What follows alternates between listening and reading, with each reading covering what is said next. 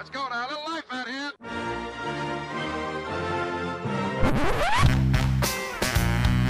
What the hell's going on out here? It's a lot of fun.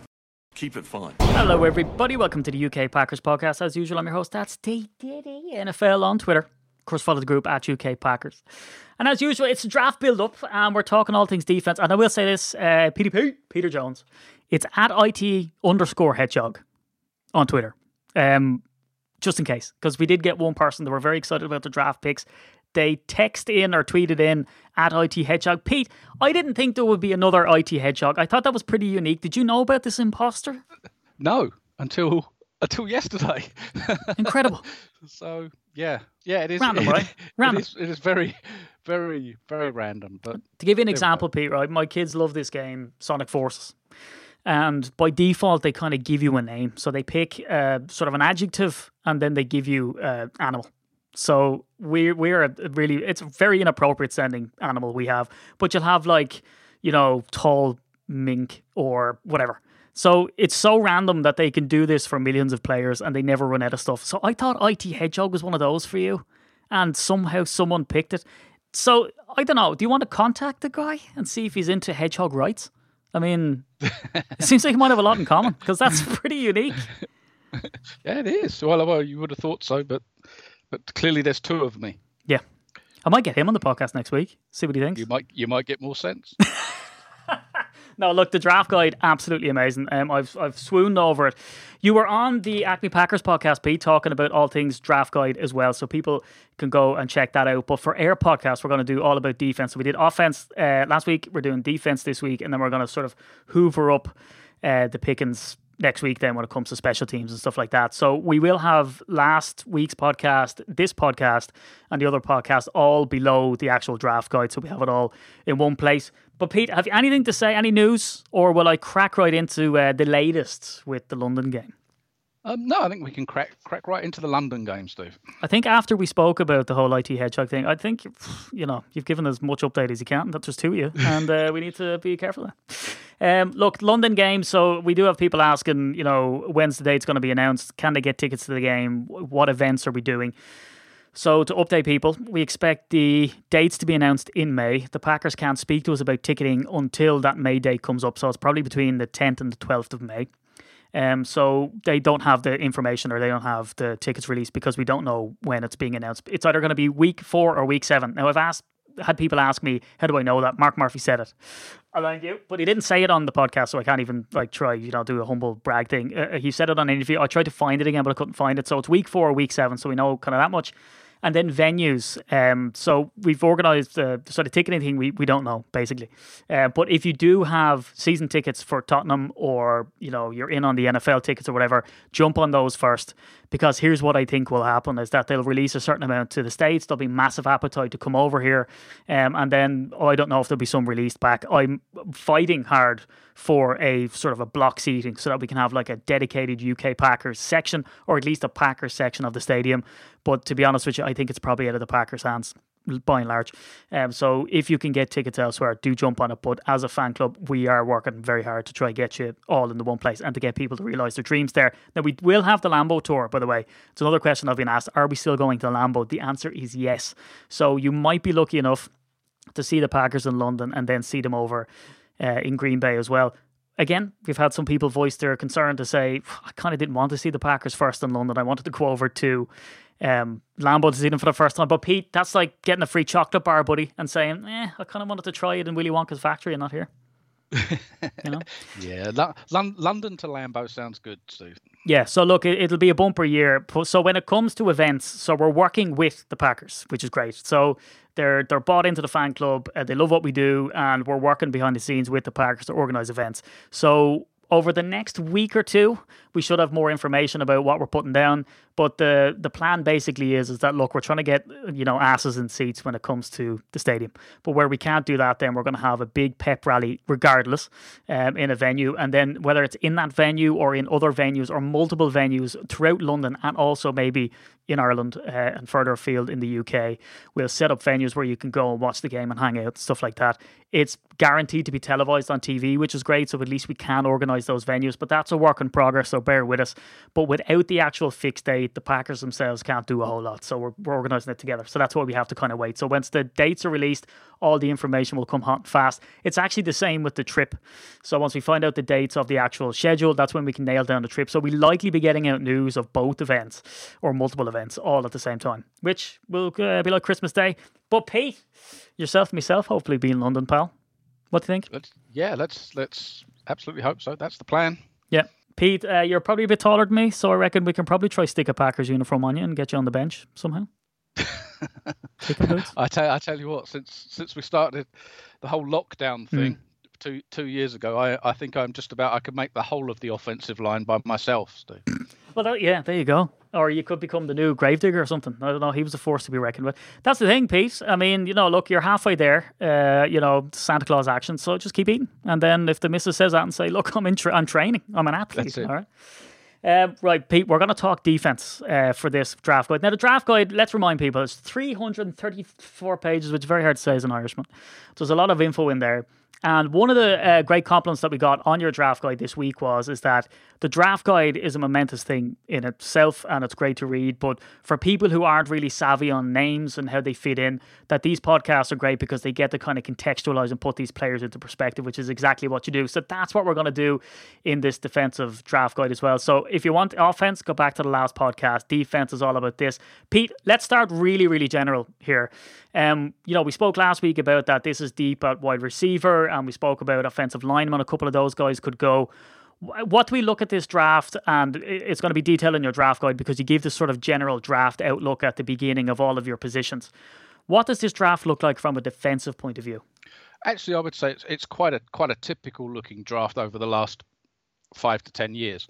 So lots of edge players, pass rushers off the edge in the first round, 5 or 6 or maybe 7 of those guys, which is getting close to the norm these days. And part of that's because of the premium that NFL teams put on that position.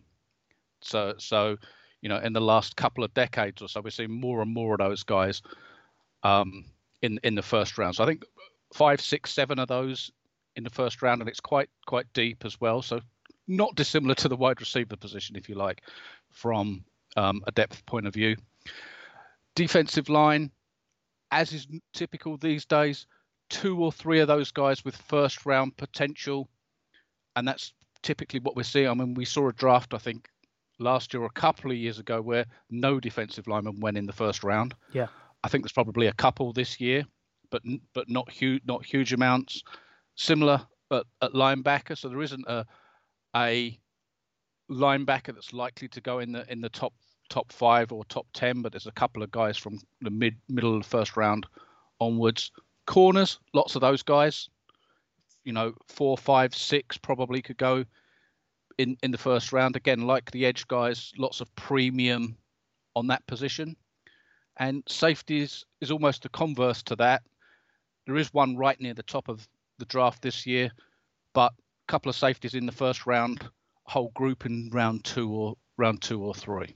So yeah. It's a good year to be getting an edge guy, but every year is almost a good year to be getting an edge guy. Yeah, and look, we speak about this all the time, and it's always sort of an area of fascination, particularly with people that we speak with. They, because you can see the amount of work that goes into the draft guide. It's got the grades and stuff, but what's so brilliant about it is that like you're already working on next year's, as you said in the last pod, and sort of it goes in these sort of overlapping cycles. So when you look at, this draft and you talk about the wide receivers and the interior defensive linemen and stuff, it can all come down to timing, can't it? So you look at the Packers and you say, right, we're in desperate need now of some wide receiver help. But sometimes another sort of position sort of trumps that. When you look at this draft and potentially some of the stuff that's starting to spring up with next year, is, can the Packers afford, if a really strong defensive player would fall their way in the first round, can they afford to say, no, look, we're going to stick with our guns and go wide receiver offense if you think that's where the priority is, and sort of wait till next year almost to kind of do that? Or, how do you see this one sort of playing out? Well, I think if you take that 22nd pick the Packers have got, I think they absolutely can go defense there, and I think they could go defense at 22 and 28.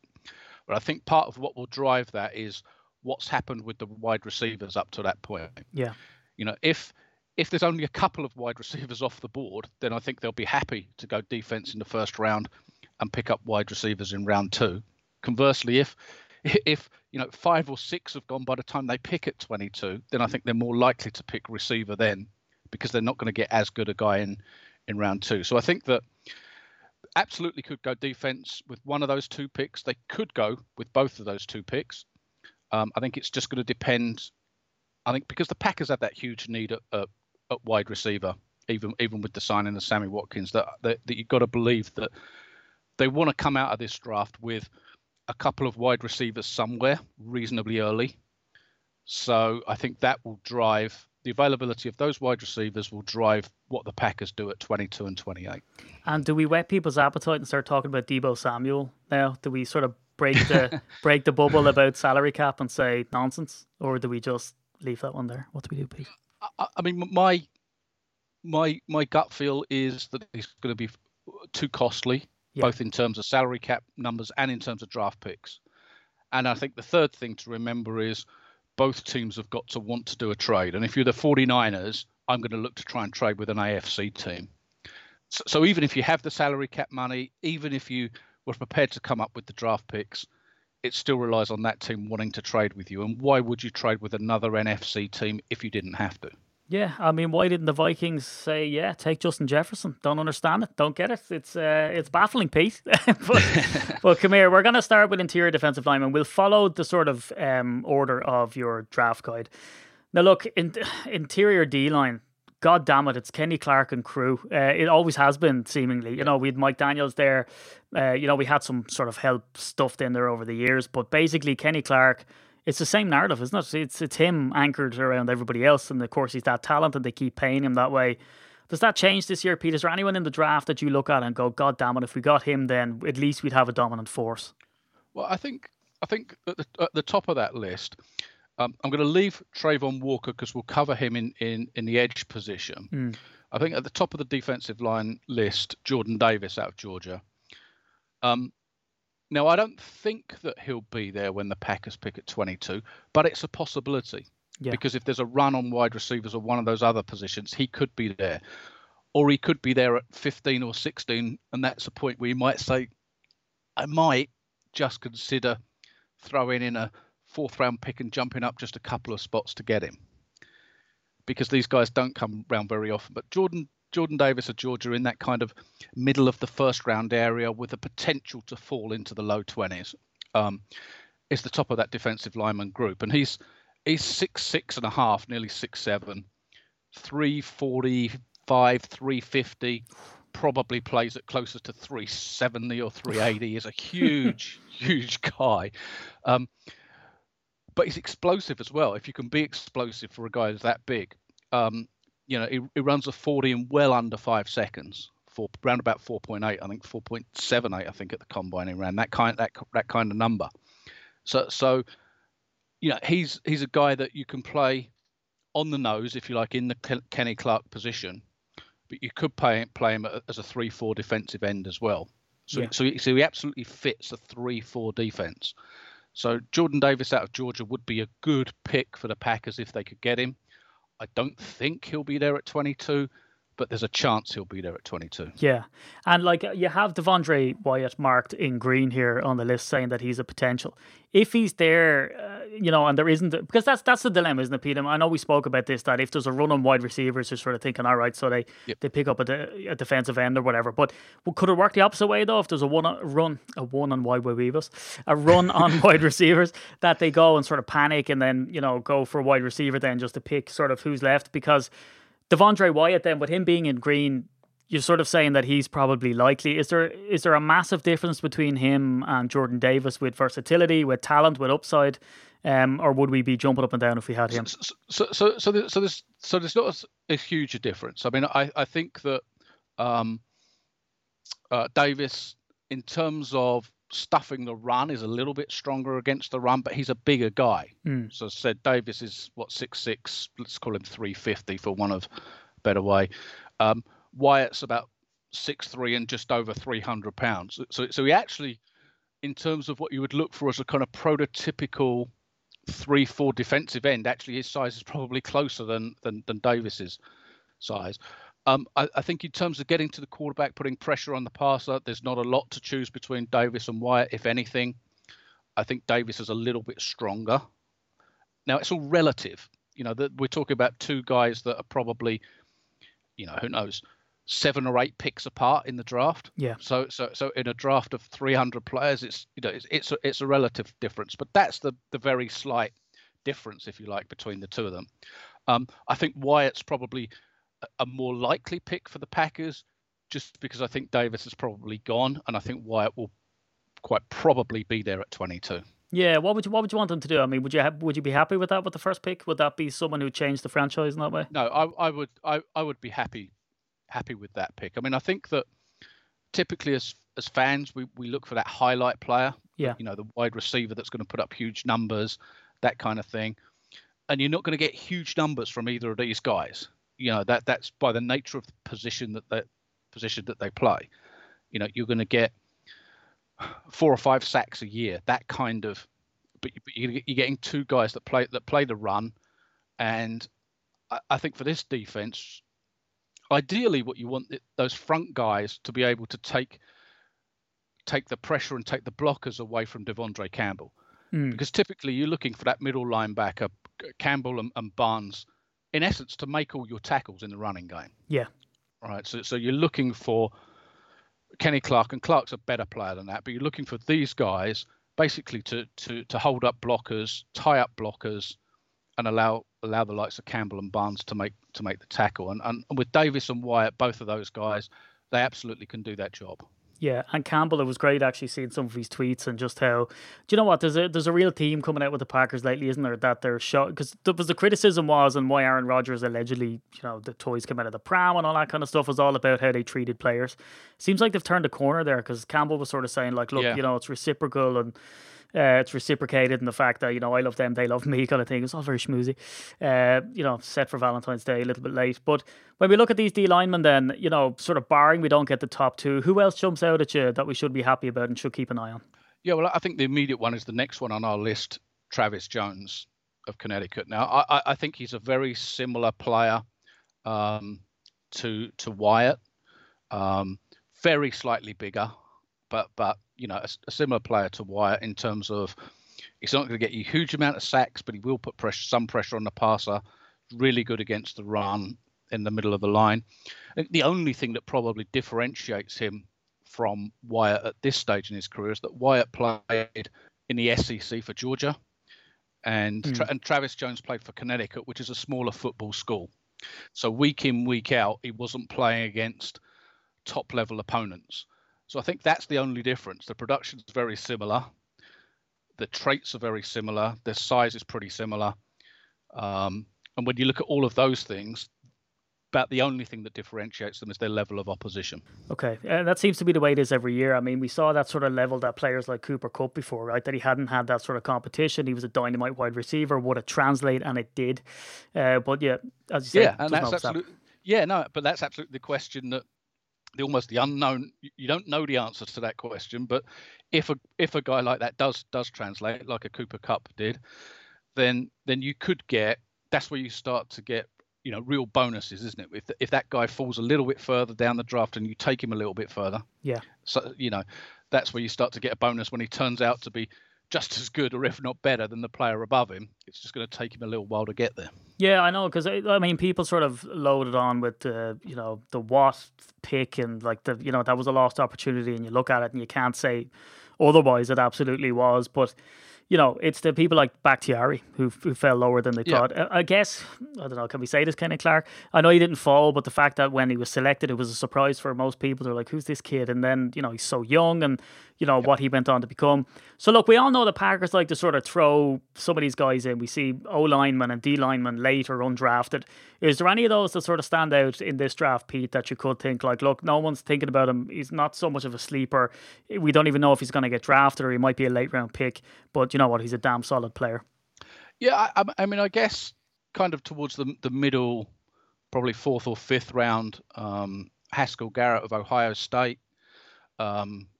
So a little bit shorter, but he's about 300 pounds. Again, kind of fits that 3-4 defensive end position for the Packers.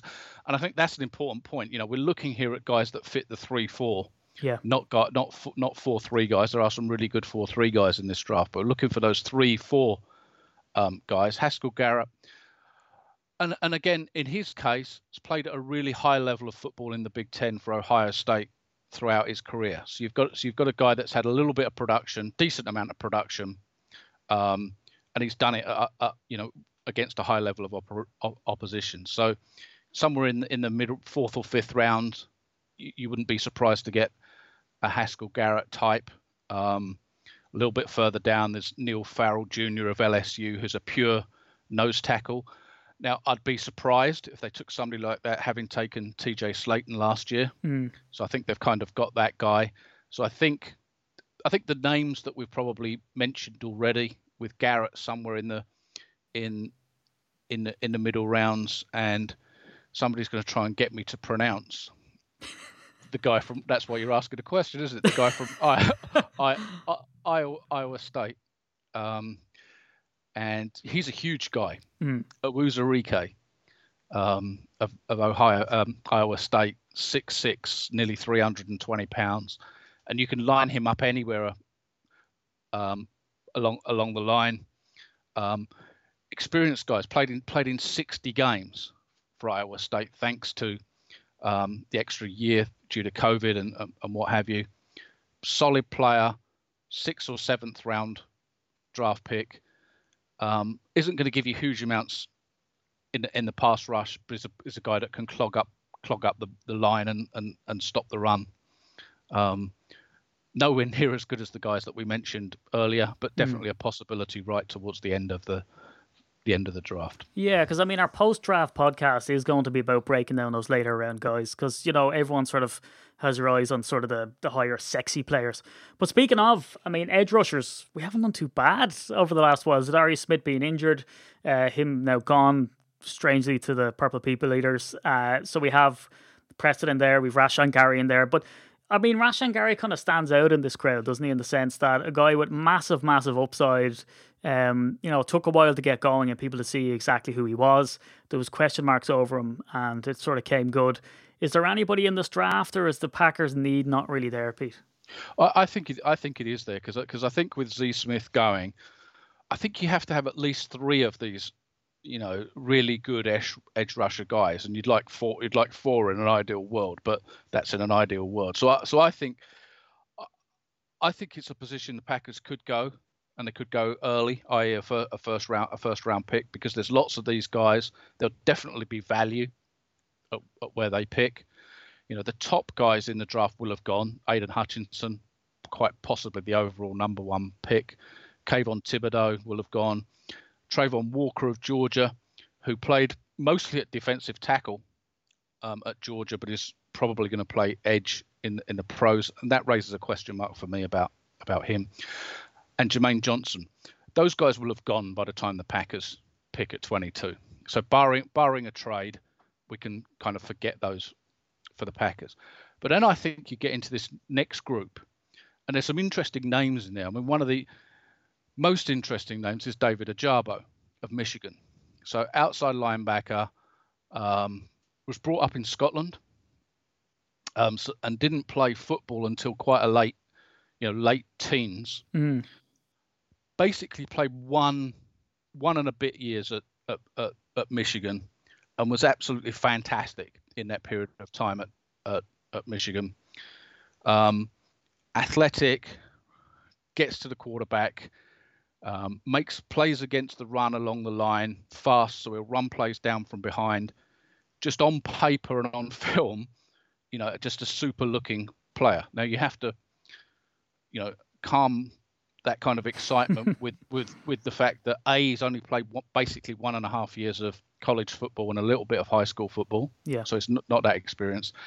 And two, unfortunately, the big downside for Ajabo was that he tore an Achilles tendon in his pro day in March, and probably fell from the top 10. So he would have gone in the top 10 almost certainly in this draft to somewhere towards the end of the first round. So, you get this situation where in this day and age, we expect guys to come back from an Achilles tendon tear. It will takes a bit of time. 6 months-ish is the kind of period that was being talked about. So somewhere slightly after the season started, but that doesn't mean he's going to be at full speed by then. But you have the potential to get a top 10 player at pick 22 or 28 that you otherwise wouldn't get if you accept that he's got to go through this recovery period and might miss a few games. Assuming, and again, you make this assumption or you work on the teams work on the best medical evidence that they've got at the time that everything's going to be okay. There's always the outside chance that there's a further injury or the recovery doesn't go as well as expected. But and that's the chance that they have to take. But if Ajabo was there at 28, goodness me, yes, I'd jump at taking him. Incredible story, Pete, that he was raised in Scotland and went over. That's pretty insane. Yeah. And to say he would have went top 10 as well is incredible. But looking at your draft guide, I mean, you get down as far as 25 in the edge rushers before you start getting into the 7th round with undrafted free agent action. So it seems pretty deep at this position. Is there value then after first, second round? Yeah, there absolutely is. And, you could look at some of these names like Nick Benito of Oklahoma is a pure outside linebacker. His name's coming up quite a lot in mock drafts in the last few days for the Packers. Yeah. Second or third round, runs the 40 and 4.5, something or other, can rush the passer, can drop back in pass coverage. Yeah, he's a really, really, really nice player, a nice athlete. So he's a guy in round 2 or 3. So if you haven't taken one in the first couple of rounds and he was sitting there, with your 3rd round pick, you absolutely would consider that type of guy. Cameron Thomas of San Diego State.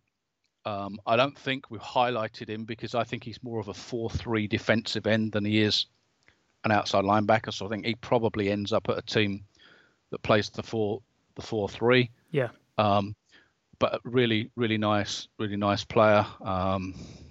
Sam Williams of Mississippi. Again, somewhere in those middle rounds, lots and lots of speed. So ran his 40 and 4.4s, 6'4", 250 something.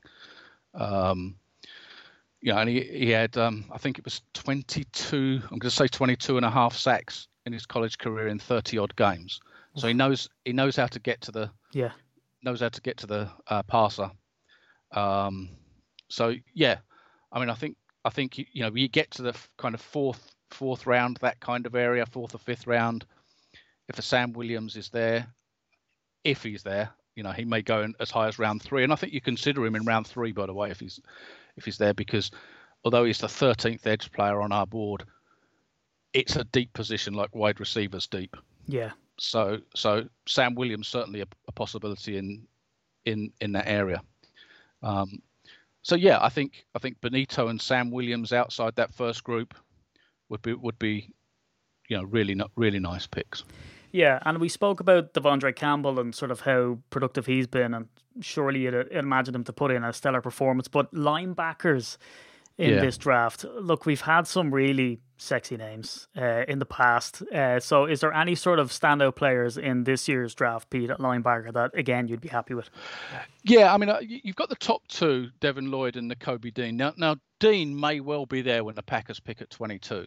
And I think if you felt that you had a huge need at linebacker, so if you didn't have Devondre Campbell, then Dean would be a really nice pick at 22. I just don't think you take him there this year because you've got Campbell, you've got Chris Barnes.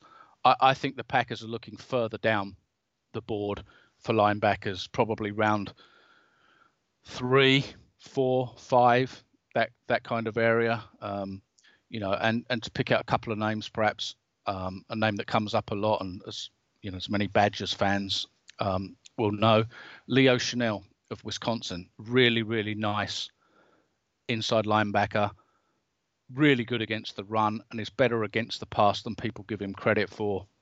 And he's going to go round 2, round 3.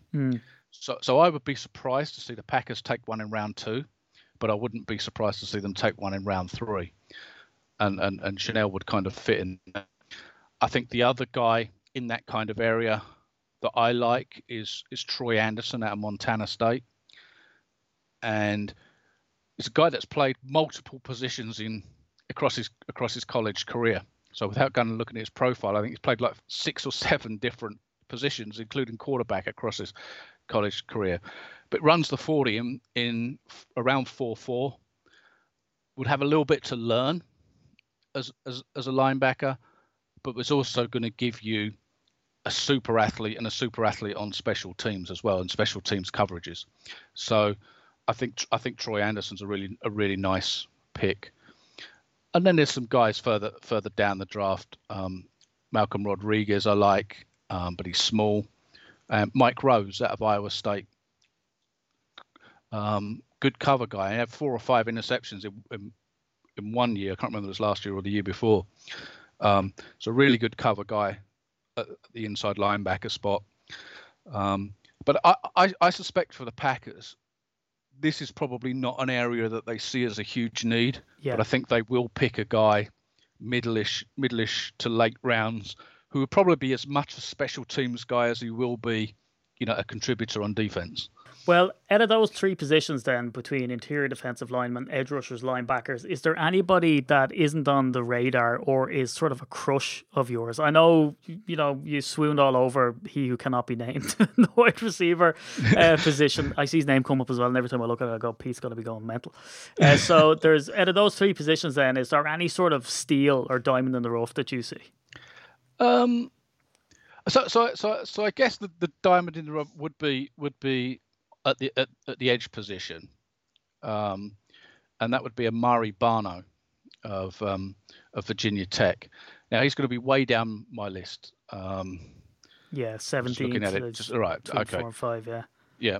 But I think what you've got there is a guy that's got really nice size. So he's 6'5", nearly 250, and 4.36 speed in the 40. Oh God.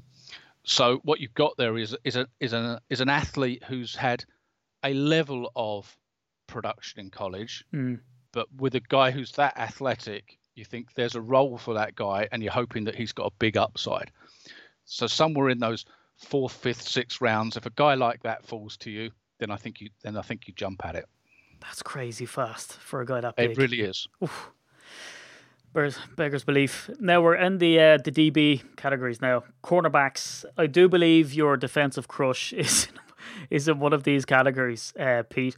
Cornerbacks and safeties. You could look at the Packers and kind of, go, Jesus, we're set there at DBs. But with the defensive scheme that we see, modern NFL defenses run now, it all focuses on this sort of shorter, smaller guys, right? Now, of course, they can be stretch, but it's all these sort of shiftier DB style that they drop them into the box and stuff like that. So there's a bit of a hybrid action going on. Cornerbacks, Pete, how's it looking? So again, it's very close to being typical cornerback year, where there's 4 that ought to go in the first round, and there's a couple more that could go in the first round. So you could have as many as 6 going in round 1. I don't think the Packers go there in round 1. I think they're set at the first 3 corners. Now, we can never have enough of these guys, because it only takes one of them to get injured. Basically you have 3 starters, don't you, in this day and age at the corner spot. But I don't think that's a position the Packers go in round 1. So from a Packers perspective, I'd probably be looking at round 3 onwards. And I think Tariq Woolen out of UTSA, Texas San Antonio, one of the fastest players in this draft. I don't have his 40 time in front of me, but I think that he would be a guy that the Packers would look to go. I'm going to look up his 40 time now. 4.26 in the 40. And he's big. He's 6'4" as well. Yeah. So he kind of fits the, if you like, if there is a mold that the Packers like, he's a big corner with that speed. Really only started a couple of years in college and playing again. So he's playing at UTSA, which is, you hate to call them this, it's a smaller football school as compared to some of the other schools. And he's got a lot of work. He's got a lot of work to do, but you can't teach that speed. Yeah. And you can teach him technique and all the other stuff, but you can't make up for that speed. And we've seen some of that in Eric Stokes, obviously. So for me, in kind of the middle there, I think that Tariq Woolen somewhere around round 3 would be a nice pick for the Packers. And then I think we get on to my other draft crush, don't we? Which is Marcus Jones out of Houston. Yeah. Is it the Jones name, Pete? Are you swayed by that at all? I mean, he's my secret brother. I mean, for me, he's a guy that would go in about round 3, round 4, purely as a corner. Right, but he's small, so he doesn't fit the Packers mold. He's 5'8", right? So he doesn't fit. Massive, Pete. He doesn't fit the Packers mold of corners. But he's a guy that could be your slot corner at that size. Yeah, I think he's a really excellent corner. But for me, he is the best punt and kick returner coming out of college in probably 10 years. That's crazy. And it's an area of need for the Packers, as we've seen over the last, I don't know how many years. Certainly returning punts. He tied for the NCAA record in terms of returns for touchdowns across his career. Yeah. And just for me, he's just such a dynamic return guy that you'd almost spend that pick, or be prepared to spend that pick just on his returning ability, even if he didn't do anything else. What I think you're also getting, I think, is you're getting a corner that can play at a decent level as well. Yeah, it's an interesting one, isn't it, Pete? Like, I mean, Devin Hester got into the Hall of Fame. I could be talking about my arse here. He got into the Hall of Fame, didn't he? Off the back of being, or has he got in yet? Or is it just being talked about? Not yet, but he ought to. Yeah, Trindon Holiday. I mean, remember him? He was a diminutive guy, and what did he play for? I remember him with the Broncos. But he was unbelievable as well. So, what was that other guy? Jacoby Jones? Yeah, Jacoby Jones, wasn't it the guy who used to have that dance? Another guy who just, you can have these players that stand out on special teams, and for them to consistently bring the ball to the house just blows my mind, because you think it's an awful lot about scheme and the fact that the Packers didn't have it last year, and coverage was bad, so because coverage is bad. But some of these players, it doesn't matter almost what maybe the coverage is outstanding, I don't know, maybe him in college, he had a really good special teams coach who put him in the best position, but it's that consistency, Pete. But you do have an injury flag on him, right? So a bit of concern there. Yeah, that's why he's just dropped a little bit. So I've got him going 4th, 5th round, and I think he would probably be a round or so higher than that. He's just recently, at the beginning of this year, undergone some cleanup surgery on both of his shoulders. I'm not overly concerned about that. You kind of have to take what you see and what you read to be believed.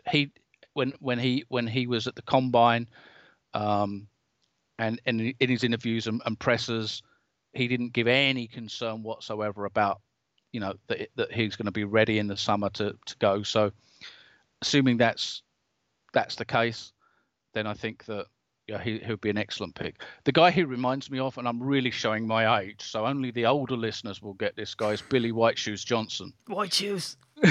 who played for the Falcons and for the Houston Oilers all those years ago. Now, Johnson was a wide receiver, but he was a punt and kick returner. Extremely exciting, extremely dynamic, and that's who Marcus Jones reminds me of. And I know we spent an inordinate amount of time on him, but because you don't have a time in here because he didn't run at the 40 in the combine. Is he fast, or is it just a mixture of changing speed? He's lightning fast, is he? Yeah, he is fast. we don't know, like you say, we don't know how fast, but my guess is that he would be under 4.4. Yeah, God, for that size as well, that's almost incredible in itself because most of the sprinter guys are actually quite tall. But safeties, again, we look at the Packers and safety and we think, we're basically sorted here. But as we all know, as you said before, you're only an injury or two away from getting decimated at that position. Any value in the draft? Yeah, and it's an interesting one, isn't it, for the Packers? Because, Savage will be reaching his option year next year. I want to say he'll be 4 years into his contract. Amos has got 2 years left on his contract, I think. I can't remember. But they're really good at that position with those two starters, but the future of those two starters is not 100% clear, beyond the next year or so. So now's the time, I think, that you start looking for, a potential successor. And also behind those two, the Packers don't have a lot of depth to the safety position with Henry Black, who's a free agent, with Vernon Scott, who's been injured. So there's not a lot of depth there. And I think that once you look beyond the first safety in this draft, Kyle Hamilton, who'll be long gone, probably in the top 5 overall, any of the other safeties could be in play for the Packers. So if we start at probably the first one, Dax Hill of Michigan, runs under 4.4 in the 40, and very interestingly can play both the pure safety spot, but can also line up and cover the slot receiver. Yeah. So he could be the guy that gives you, if you like, your fourth corner, if you needed that guy, as well as being your third safety, or even come through to start at safety. Yeah, that's invaluable, isn't it? Because there's always that talk, isn't it? Jair plays the slot, and so Jesus, that'd be nice. Yeah, and he's tough as well. He's a guy that will get up and play the run. So although you think of these guys as kind of pass defenders, particularly when they've got great speed, he'll get up there and make hits. He likes to hit. He can blitz. Really nice player, that Dax Hill of Michigan. So, if he's there at 28, absolutely. And again, I think that it's one of those guys that most of us immediately would think, well, why are they picking there? But I think if you get behind that pick, really, really, really, really nice pick if he were available at 28. Yeah, which is what we're going to be looking at. I mean, it's that exact pick that happens, and then people go, "What?" And then it's only when they sort of come back to this, which is nice that you've said it in advance. But anyway, yeah. And right next to him in our list will be Lewis Cine of Georgia. Very similar type player, 4.37 40. So very, very fast guy. Very, very similar player to Dax Hill, I would say. Has played some on special teams. I mean, again, he can cover. Will get up and play the run. Loves to hit. Misses the odd tackle here and there, which is why he's slightly below Dax Hill on the list. But again, it's all relative. So I think one of those two guys, Dax Hill of Michigan or Lewis Cine of Georgia, at pick 28, it's a really nice pick. And is there much value after that then, Pete, particularly where the Packers are at with their safety position? Do you see them going sort of later around? Is there anybody in there? Well, it starts to drop off, and there's some guys in round 2 or round 3. Jalen Petrie of Baylor is a nice player in round 2, maybe round 3.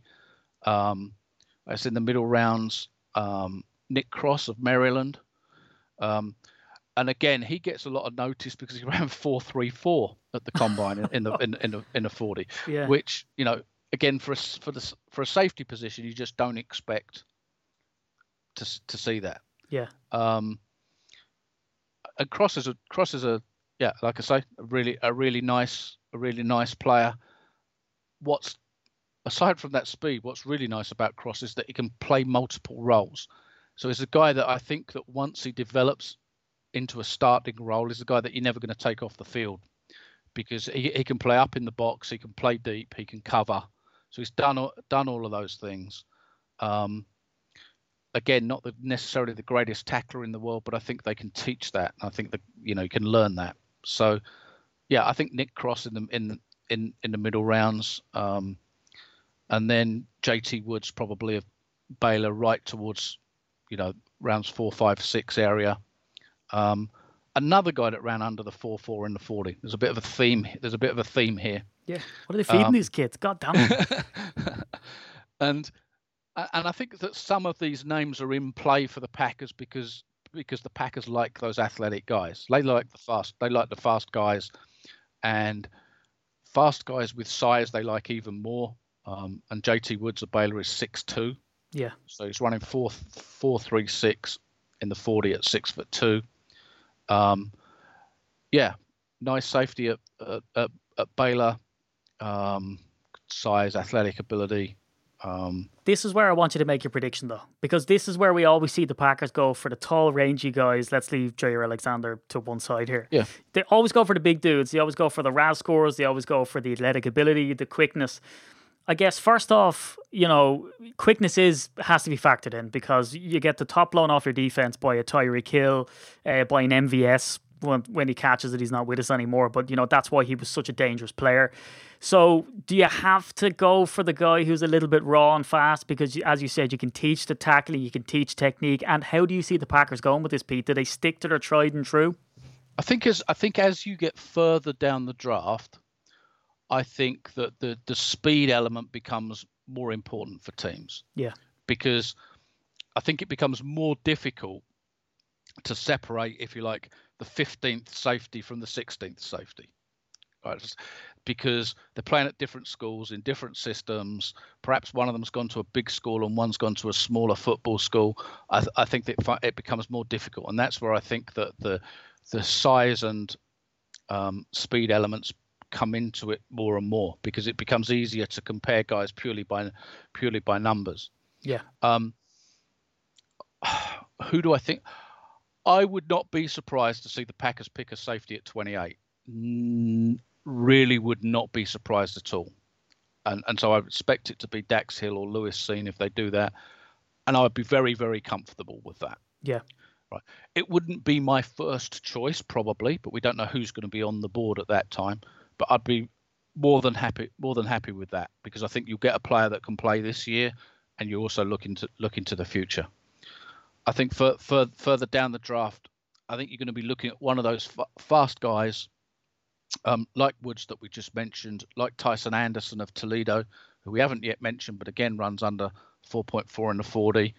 And I think you're looking as much for them to play on special teams coverage units as you are, as a pure out and out safety on defense. Yeah. Well, Peter, I'm going to hit you with 3 questions, buddy. Sort of an overall. Now, just to remind people, this is Peter Jones' draft guide. It's on the UK Packers website. And when you get to the safety page, you're on page 288, and there's 334 pages in the guide. Give you a bit of an example of how much content that there is. We've looked at offense. We've looked at defense. And we see trends change. We see sort of fads come into the NFL. But sort of there's one thing that kind of always remains the same, no matter how much they try to wax lyrical about, he's NFL ready. Looking at defense and looking at offense, Pete, I mean, how NFL ready are these players generally? And what is the trend? Do you usually see offensive players being able to hit the ground running? Do you see defensive players? Because we see Rashawn Gary and he has to catch up and get his technique down and everything's an awful lot faster. I mean, what positions do we look at to come in and literally translate? Because you don't want anyone to be starting straight away, right? That's usually, you're not drafting for now, you're drafting for next year, the year after. But which players are better at playing now than next year, the year after? Yeah, so I think there's some positions where it's easier. The exact skill and system that they play is easy. It translates easier into the NFL, and those are positions like running back, like wide receiver. I think those are easier. Offensive guard, typically easier than some of the other. I'm not suggesting they're easy, but they're easier than some of the other positions. I think the most difficult positions to come in and play: offensive tackle, particularly left tackle, quarterback, obviously, and corner is one of the most difficult. Yeah. But I think we're seeing this trend now, aren't we? And I think the salary cap has really driven free agency, and the salary cap has really driven this of players coming in and playing perhaps earlier than they would have done before, and I think that's gonna continue. So I think that what you get is this kind of, if you're a really good team, if you're one of those teams picking consistently in the 20s like the Packers, you're either looking for that one guy that pushes you over the edge, or you're looking for next year's starter, not this year's starter. If you're those teams that are picking consistently in the top 10, you're always looking for guys to come in and start and make a difference immediately, because you need as many of those guys as you could. Exactly. That's why you're there in the first place, right? Yeah. Help us, please. As you could possibly get. So yeah.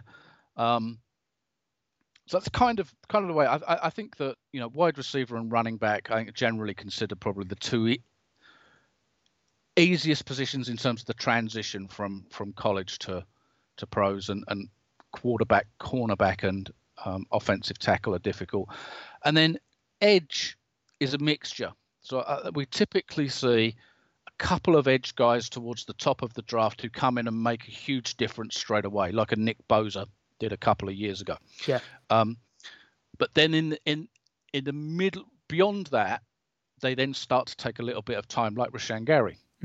So I think you've got a mixture at the edge spot. But typically those guys going in the first round are athletes, and you can use them in a number of ways. So if you get an edge guy that perhaps can't play the run initially, you can still use him on third down and in passing situations, and he can end the season with 12 sacks and fantastic. So it doesn't need to be an all-round player on day one. Yeah, and here's the real question, because look, the us at UK Packers, and I say us, I'm putting myself in there because I'm present, right? I'm here, I'm talking.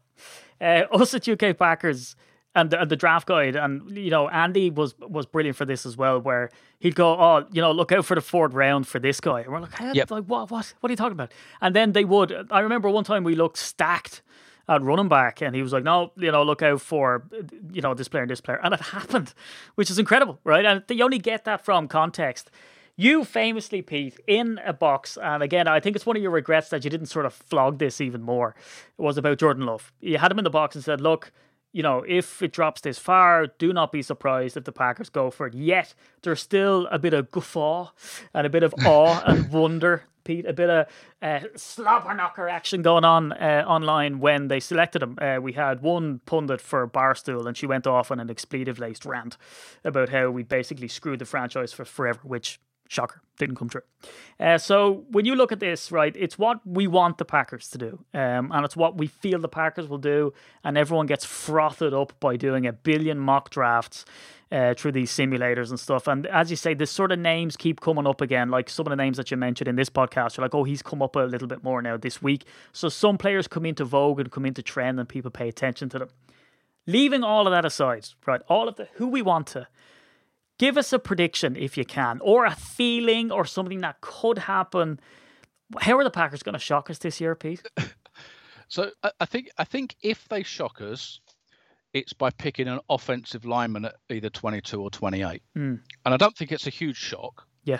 But I think it will slightly surprise people when everybody's looking at wide receiver and possibly defensive line. Yeah. I think this is a franchise now being built around strong player on the offensive line. We have some question marks there. So, the surprise, I think, would be that the Packers take Zion Johnson of Boston College at pick 22. Yeah, because I would say the surprise is sort of trading around, but that's not the surprise. The surprise is they're likely to do something like that. So go on. I mean, we've come this far, Pete. Give us a couple of names then that you think we could go for at that position. I know this is probably said in the last podcast, and that's fine, but just re-jog our memory. Who do you think? Are we going Zion Johnson?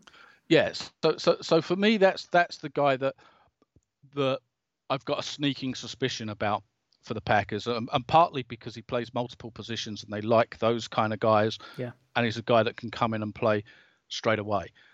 Now, I'm not 100% certain he'll be there at 22. I expect him to go around that kind of area, and he may even drop to 28. And I'm not saying the Packers should pick him. I'm not saying they have to get this guy, and I'm going to be really upset if they don't. I think what I'm really saying is I wouldn't be surprised if they picked him, and he's kind of one of those names that doesn't come up very often.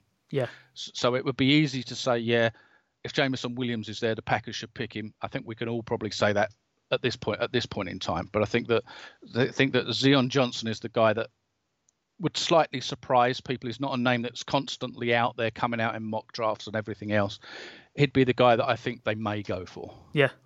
Well, there you go. Look, this is going to be the best soundbite ever. This is going to be the one that you hang your hat on, Pete. Every year there's something, and this could be it. Very excited. But look, 334 pages of a draft guide. I mean, it's not as if you're coming out with the hot takes. It's not one of these shows where you're like, "Oh, I'll tell you what, it's a bit left field." Yeah, I mean, I think you've put 300 players on the board, Pete. So come on, we're at the end of the. It'll be one of those 300, Steve. Will be. Yeah. It will be not only will they pick at 22 will be one of those 300, right. But guess what? The one at 28 will be one of those 300 as well. Okay, we hear here first, folks. I mean, I think you stole that from me. I was definitely saying that in pre-production. It's like, Mystic Meg, who used to be in The Sun or something. I think that was just a producer that they dressed up in goofy glasses, or they put sort of a silly wig on her. But the Brian Connolly did Septic Peg. And he'd say, the lotto numbers are going to be between 1 and 42. And it's just, it's that type of prediction. It's going to be between 1 and 300 and just, deal with your lot. Anyway, there it is. So look, we've reached the end of the offensive and defensive. Next week, it's going to be glazing over special teams and kind of hoovering up the general news, particularly after Deebo Samuel becomes officially a Packers. Nah, I don't want to do that. That's terrible. So yeah, look, Pete, anything else to say then to sort of round off the offensive defensive side of things? Hey, if Deebo Samuel officially becomes a Packer by this time next week, we may not have any first-round picks to talk about. No, or second, or third, or any salary cap. We'd have to let people go. Yeah, so look, it's not going to happen. So hey, it might though, because Russ Ball is always a surprise, or draft Russ Ball is what I say. So Pete, anything else to round off the defensive or offensive, or forever hold your peace? No, I think we're good until next week, Stu. There you go. Peter Jones, the absolute man legend, there was 334 pages deep on the draft guide. This podcast will be available on the page on the website along with the offensive, so don't go scrambling around. You can find it there. Subscribe on iTunes, Spotify, and anywhere you get your podcasts. And from himself at IT_headchog on the Twitter box. And of course, you can find Peter Jones bringing the content in the Facebook groups as well. So there's a private group and a main page. And then, of course, me at SteeDD NFL as well. And the Patreon Raz is going to be coming hot and fast now as well. So the one for April will be drawn soon. And then, sure, we're right into May. Whoa-hey. So yeah, look, keep it here. Next week, special teams. And until then, from himself and myself, it's a big go, Pack, go. Go, Pack, go.